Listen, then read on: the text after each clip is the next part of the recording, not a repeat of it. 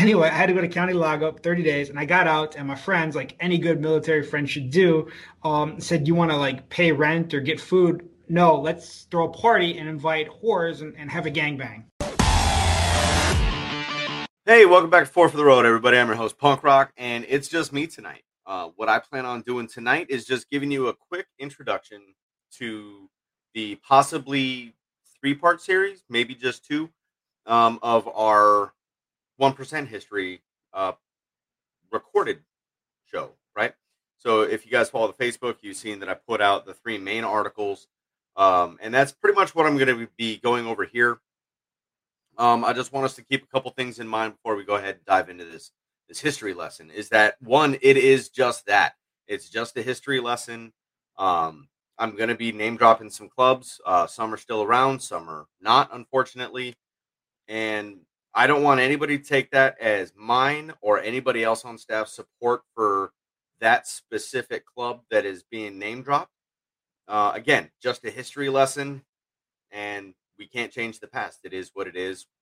Some of these clubs participated in things, and that's what led us to the 1% moniker. Um, Again, there's going to be some gaps in this. I'm going to cover the three main events that built the framework for the 1% moniker. Myself and Garage Beard Dave are going to go over gaps that I'm purposefully leaving in this episode to fill them in more detail, have more of a dialogue about that, because he is much more knowledgeable on the gaps than I am. On top of that, I want you guys to ask questions. Hit us up in the inbox, right? Whether you follow personal Instagrams or friends on Facebook, whatever. Fucking text messages if you got our phone number. Ask questions if you have questions about this episode, so we can either answer them or let you know, like, hey, just be patient because we're definitely talking about that in the next episode. Okay. So with that being said, let's just dive into it, right? So the first incident, what I like to call the building of the framework for the 1% moniker, is everybody's favorite. What is commonly believed to be the birthplace of the 1% moniker, which is the Hollister riot in Hollister, California, July 3rd to the 6th, 1947. Now, this is the first AMA sanctioned gypsy tour since World War II. Obviously, makes sense. A lot of our boys that ride bikes were either drafted or they enlisted in the United States military to kick the shit out of Hitler and the Japanese fleet.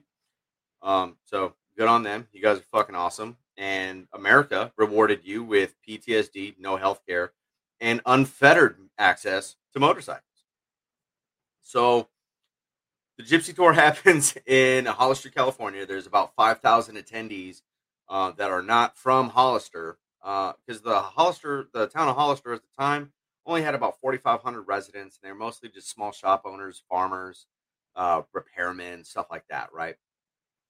Pretty small town, and they relied on this Gypsy Tour to help their economy. Obviously, right? You get another 5,000 people, more than double what the size of your town is already. That extra money is going to help you out in the long run. That makes sense, right? So, but what comes with having such a small town, mostly farmers, everybody knows each other, comes to this rather small law enforcement community, which I'm a big fan of. They only had 8 law enforcement officers. That was 7 beat cops and 1 police chief. During these events, we'll call them, right? Because I don't like calling this one a riot. There were street races, there were broken bottles, there were bar fights, but there was only a total of 50 arrests. Right now, out of the 9,500 people that are there are 50 arrests, 60 injuries. Most of those injuries were part of the arrests. Right, a lot of those were from bar fights. They called it an injury. If a guy came in with a bloody nose, that was an injury.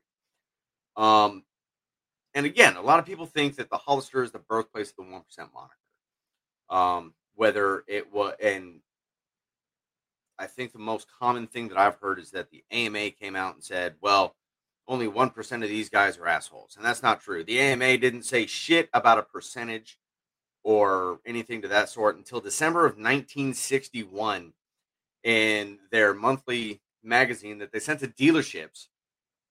And it was part of their put your best wheel forward campaign, right? And that's when the first time, again, that they put any sort of percentage into, talking about how people conduct themselves on motorcycles. And the quote was that 99% of motorcycle riders bring credit upon the sport. Doesn't say anything about 1% of these guys are dickheads or, whatever. We also see the famous photo of Eddie Davenport in a borrowed Tulare Raiders MC jacket, sitting on top a bike with all those damn broken beer bottles around him. It was posted in the San Francisco Chronicle. It was posted in Life magazine, and there's still no quote about that. Still didn't find one. And I challenge you to find it, right? Prove me wrong. This is me putting my research out there, hoping somebody can prove me wrong, right? Because we get better together is my motto. And if I'm slacking in some way, or if I'm wrong in some way and I get corrected, now I'm better because of you. So help me out here, right? But that was it.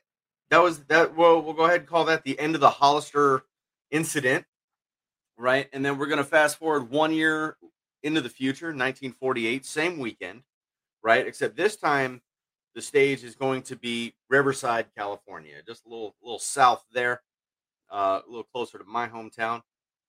This was the 100-mile novice and amateur national championship hosted by the Riverside Bombers MC. Right, very similar to Hollister. You saw bar fights, you saw street fights, you saw racing, beer bottles, and all this other shit. But the big thing here is that the media now has a template to look back on, to replicate, right?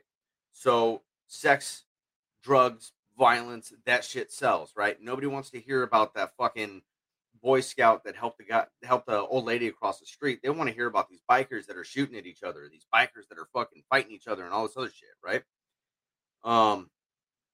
That's just the unfortunate truth of human nature. So what we experienced this time, however, is that when the media go ahead and shit on bikers, saying things like bikers descended upon this sleepy town of Riverside, California, atop fire-belching death machines with no other reason other than to cause havoc and incite fear, right? Direct fucking article quote there, by the way. What we didn't have in Hollister, we see here in Riverside, which was the county undersheriff, Roger Abbott, releases a public letter basically saying, hey, the media is kind of fucked up. They're blowing everything out of proportion. That's not what happened. Here's what happened. Right? And this is another quote from Roger Abbott. You don't believe me? Go ahead and Google it, right? So he starts off saying that a business awning was torn down that was previously cited for being unsafe. A flashlight was stolen. Bathing suits were left in a public pool. A bottle was dropped off a second-story balcony. A wallet was stolen. A city park ranger received a bloody nose for shooing bikers off of a bench. And a car was dented with the glass broken after driving through a crowd of motorcyclists. There was also one death credited to the Riverside riot. The unfortunate part for the media, trying to paint bikers as these horrible human beings, they were just reaching at straws. They were trying to grab anything that made it sound worse than it really was, and they found it with this. This one death was a single car accident that happened 100 miles away from the city of Riverside, and it was traveling towards the city of Riverside. So again, single car accident, 100 miles away, traveling towards Riverside. There's no fucking way somebody in Riverside caused this accident, right? But they tried to blame it on the bikers. At the end of the day, the arrest total was 46. You had 4 for drunk in public. You had 8 for drinking in public. You had 3 DUIs, 9 for fireworks, 12 for disturbing the peace, 1 for assault, 8 failures to disperse, and 1 for interfering with a police investigation. Now, I did find conflicting reports, but what I did find was that the interfering with a police investigation, disturbing the peace, and assault were all the one guy that punched the cop in the park. Again, I found conflicting reports on that, so I don't know, but I just wanted you to have the same information I had. But again, what the media doesn't tell you is that out of these 46 arrests, 12% of those were Riverside residents that did not own, at the time, did not own a motorcycle. So residents being dicks to bikers. I get it. Cool. Um, Also, by 2022 standards, there was less than $1,000 in property damage if you add the awning that was torn down. The sheriff, the actual sheriff, came in with some of his law enforcement officers, and they told the bars and the shops, "Hey, you're going to quit doing business with bikers, quit serving them alcohol, quit feeding them, don't let them stay in your hotels, blah blah blah." And all these shop owners and bar owners were like, "Yeah, get fucked. They're paying with money, so that's great. We're going to keep doing that." And this is also where we see the picture, another famous picture of Terry Faulkner, that Faulkner, sitting on the back of Fat Boy Nelson's bike next to Vern Autry. Now, what is unfortunate about this specific event is that that photo was used in so many different smear campaigns about bikers, right? There were magazines that used that photo to, or in their campaigns about venereal diseases, just loose women, any sort of like sexually transmitted diseases. Those pictures were used in religious material, not necessarily religious material, but like religious organizations. We're using that photo about like you need to get your daughter into church so she doesn't end up like this, and stuff like that, right? Which I think, like in hindsight, I'm sure they may have thought it was funny. Um, I'm assuming. I don't know. I'm not trying to speak for either one of them. So then we're gonna go ahead. We're gonna fast forward one last time to October 1960, Tecate, Mexico. It's the GP, the Tecate GP, hosted by the High Boots MC. This is another AMA sanctioned race. 3,000 Americans came to spectate. 500 racers came to race. People were camping out in Tecate, Mexico for weeks before the event because hotel rooms were already booked up. Again, very similar to the Hollister riot and the Riverside riot in the fact there were bar fights, street racing, all that kind of stuff, right? Shit happens. I get it. Big difference here is that the citizens went to their National Guard office or armory. It was like, hey, we got to stop this shit. This shit's bullshit. Can't have that. So they armed the citizens, and even with the civilian assistance, the National Guard still only totaled 50 members to stop the bikers after shit got weird, right? After the fighting starts and all that other shit. They were forming human barricades to block off certain sections of the city, mostly residential areas, and then places that they considered sacred, like religious locations, um, graveyards, stuff like that. So there was one biker arrested for all of this. There was one biker arrested, and it was for stealing a chicken, which he denied, obviously, but they took him to jail anyway. So his brothers decided that they were going to bust him out. Well, you can't bust out when you only got like 15 of you, when there's 30, 40 people in a jailhouse. You can't really just bust them out. So what do? You light the motherfucker on fire. And that's what the fuck they did. They lit the goddamn jailhouse on fire. Well, all the police ran out. They all ran in. They fucking heave-hoed the gate open. They got the brother out, and they took the fuck off. Now, again, we see a trend here where we have the police chief coming out, releasing a letter. And he also, in a couple different Mexican newspapers, had the same quote. Police Chief Jesus Huerta said that Americans were being drunk and disorderly, and authorities had canceled the race due to the American disorderliness. He also said, the first time that we see it, only 1% of the Americans caused the problems. So, kind of funny that a cop came up with that. I'm just saying. So where do I get that? So I get that from, you don't see any pictures of the one percenter moniker patch in any variant um, until about 1961, 1962. El Forastero, to my knowledge, and I really hope somebody could correct me if I'm wrong here. But to the best of my knowledge, the El Forastero Motorcycle Club has always had the 1% diamond in their center patch between the bars. They were founded in 1962. Tom Fugel states in an open letter, right, that the One Percenter organization was formed by the clubs that were there, and the clubs that were there were also at some of these other events that I'm purposefully leaving out so we could talk about them later. But these clubs are the Hells Angels Motorcycle Club, the Satan Slaves Motorcycle Club, and the Straight Satan's Motorcycle Club. So, what do we get here, right? So, we have these three clubs that form this one percenter organization as a way to kind of distinguish, like, I see you, I view you as legitimate. Um, and then they would move on to bring other clubs into that 1% organization that they felt were legitimate clubs, was agreed on by everybody.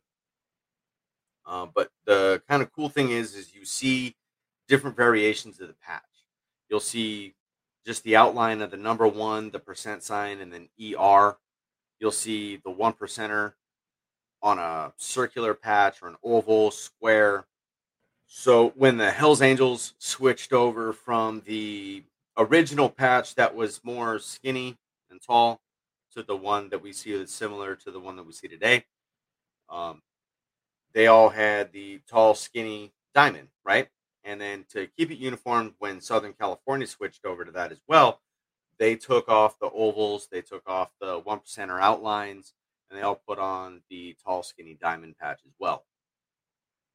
Uniformity moved across the nation, and then as these organizations, they're already part of the one percenter organization, are bringing other clubs in. That's when you see the uniformity kind of trickling across as well. Now, am I speaking for every club? Absolutely not. I'm not speaking for any club at all. That's what I want to make very clear. Again, not speaking for fucking anybody, because this is a real touchy subject for a lot of people. I understand that. Um, Again, this is just stuff that's based on my research, stuff that I've seen. And then if you guys have any questions, please feel free to let me know. I'll tell you where I got this information from. Dave will tell you where he got his information from, how we cross referenced everything and all that. It's fine. So I think that's it. Right? Real quick episode, real quick little rundown. Hey, here's how it happened. I'm really looking forward to doing a deep dive on this with Dave. Hopefully very soon, so we can get this out for you, because I'm sure a lot of you guys are going to have questions or some comments. I hope they're good comments. I hope they're less angry comments. But I know that pulling up some controversial shit like this, when everybody, I say everybody, when a lot of people believe that the 1% diamond or moniker, whatever you want to call it, was created from 1947 Hollister riot, and it turned out to be wrong. I thought that for a long time as well. So you're not alone, and I'm not trying to uh, degrade anybody or anything like that. I'm just trying to put information out there, and again, I'm just trying to get better together. So hopefully we can start teaching people this. Um, and again, last time I'll say it, I promise, because I'm doing this by myself. If you guys got any questions, please feel free to hit us up. We have absolutely no problem sharing our research with you, or just kind of conversing with you, or why we're doing it, or how we did it, or anything like that. But again, thank you guys so much for listening to this quick episode. Dave and I will get the part 2, maybe even part 3 out relatively soon, and hope you guys enjoyed it.